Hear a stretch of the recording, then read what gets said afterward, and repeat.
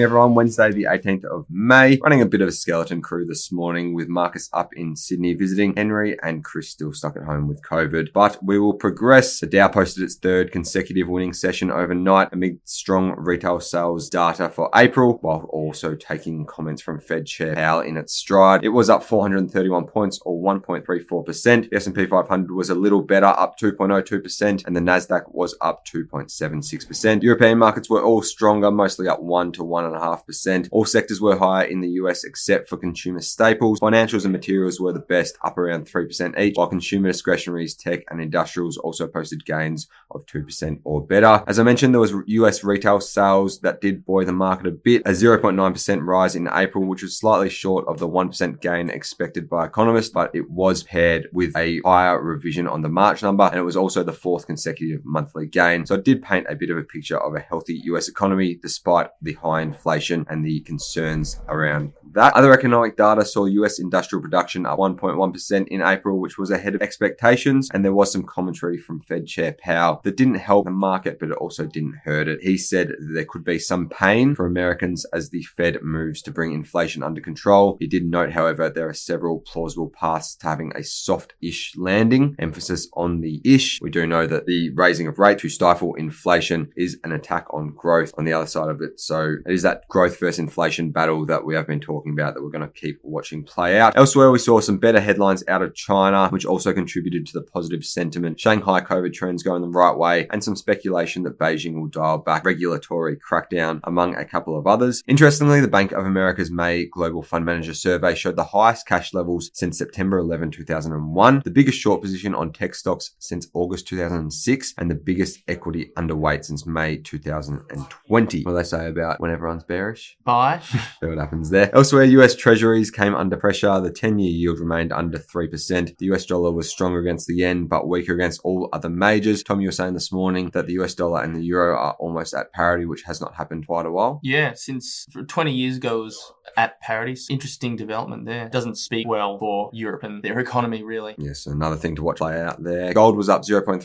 Bitcoin futures were up 2%. WTI crude oil was down 1.6%. And after all that, our local ASX opened slightly ahead of the 70 points that were being pointed to by futures, with an 80 point or 1.1% gain. Tom, what's happening below the surface there? Thank you, Ben. Well, our market is lifting for a fourth day in a row. Today, miners and tech stocks are outperforming. Consumer staples, the only sector in negative territory. Coles and Woolworths are both slipping. James Hardie, JHX, is up 5% on some broker upgrades. BlueScope Steel, BSL, is also 4.1% higher after upgrading guidance for the second half. Fortescue is improving on news Twiggy will run the iron ore business for the first time since 2011. And Boral and Eagers Automotive, BLD and APE, are both down after warning on performance. Eagers Automotive pointing to semiconductor issues and how that's flowing into their business and creating some headwinds there. We also have the wage price index still to come this morning. And that's about it, Ben. Very nice. Thank you, Thomas. Layden, what's happening in Brokerland? Thanks, Ben. As you were saying, Tom, James Hardie is up this morning on some broker comments, but the brokers have lowered their target prices following results. They have James Hardie is up on broker comments, as you were saying, Tom, but just noting that the brokers have actually lowered their target prices, but they have retained bullish recommendations with strong growth and a historically low valuation multiple. The average target price there is $50.70, which implies a 35% upside. And also having a look at South 32 this morning, management estimate production to increase by 20% over the next 2 years. Macquarie believe earnings upgrade momentum remains strong and buyback extensions will assist shareholder returns. The broker has retained its outperform recommendation and target price of $6.90, which implies a 54% upside. Thanks, Ben.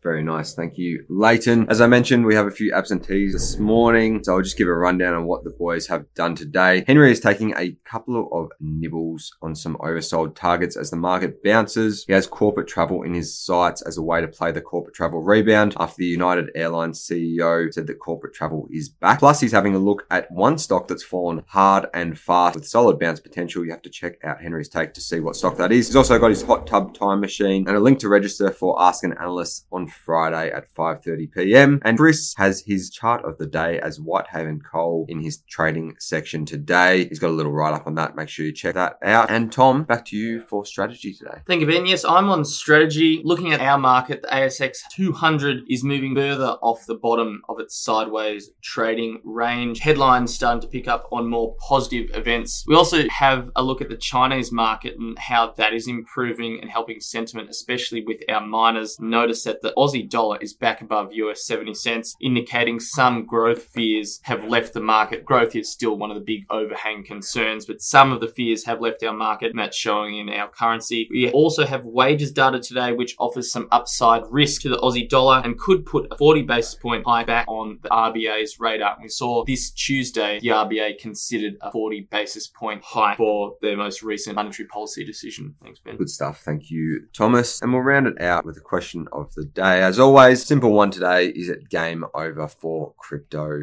No, Ben, it's not game over, I don't think, but I do think there's going to be a lot more caution just surrounding the whole crypto world. I think myself included, a lot of people don't really know much about it and sort of just thought that it was this pretty safe, untouchable sort of haven with Bitcoin up so much. But as we've seen, even the big ones can fall very, very quickly. Yeah, we did see it was Luna was a top 10 in size of the crypto coins, and it fell 99.99% in the matter of 2 days. Yeah. And very, very quickly fell 90 or 95%. So there was not really an exit chance for people. And you see screenshots doing the rounds of people's accounts gone from $1 million to $1,000 in the space of an hour. Yeah. It's pretty scary stuff, but it does show the volatility of the asset class of cryptocurrency, and something to be taken seriously. Tom? I think Bitcoin will be around for a little bit longer than Luna. But I will make the point that Bitcoin, it was labeled and looked at as gold 2.0, and the correlation with Bitcoin and equities, and in particular the NASDAQ, and we pointed this out at the start of the week, has become a lot stronger. And the reason people had an allocation for it was because they thought it offered some store of value in the same way gold did, with its non-fungibility and finite number units, I guess. And now that correlation is sort of changing. Well, the correlation with gold, it's moving more to equities. So that might force some people to reconsider what that or allocation of cryptocurrency is doing for their portfolio and why they have it. Good point there, Tom. I think the Bitcoin is transforming into a slightly different thing to what we thought it might have been. Be interesting to see the conversations in Parliament House in Venezuela after they decided to adopt the currency into their system, and now down 50% from its highs. So it's not what you really want in a currency that is playing an integral role in your country's financial system. So I think it may well turn into be a different sort of investment asset than what we thought it was. It might be that NASDAQ. Having more like a big tech stock really at the moment. Well, it's a sentiment thing, isn't it? It's almost the fear and greed index just in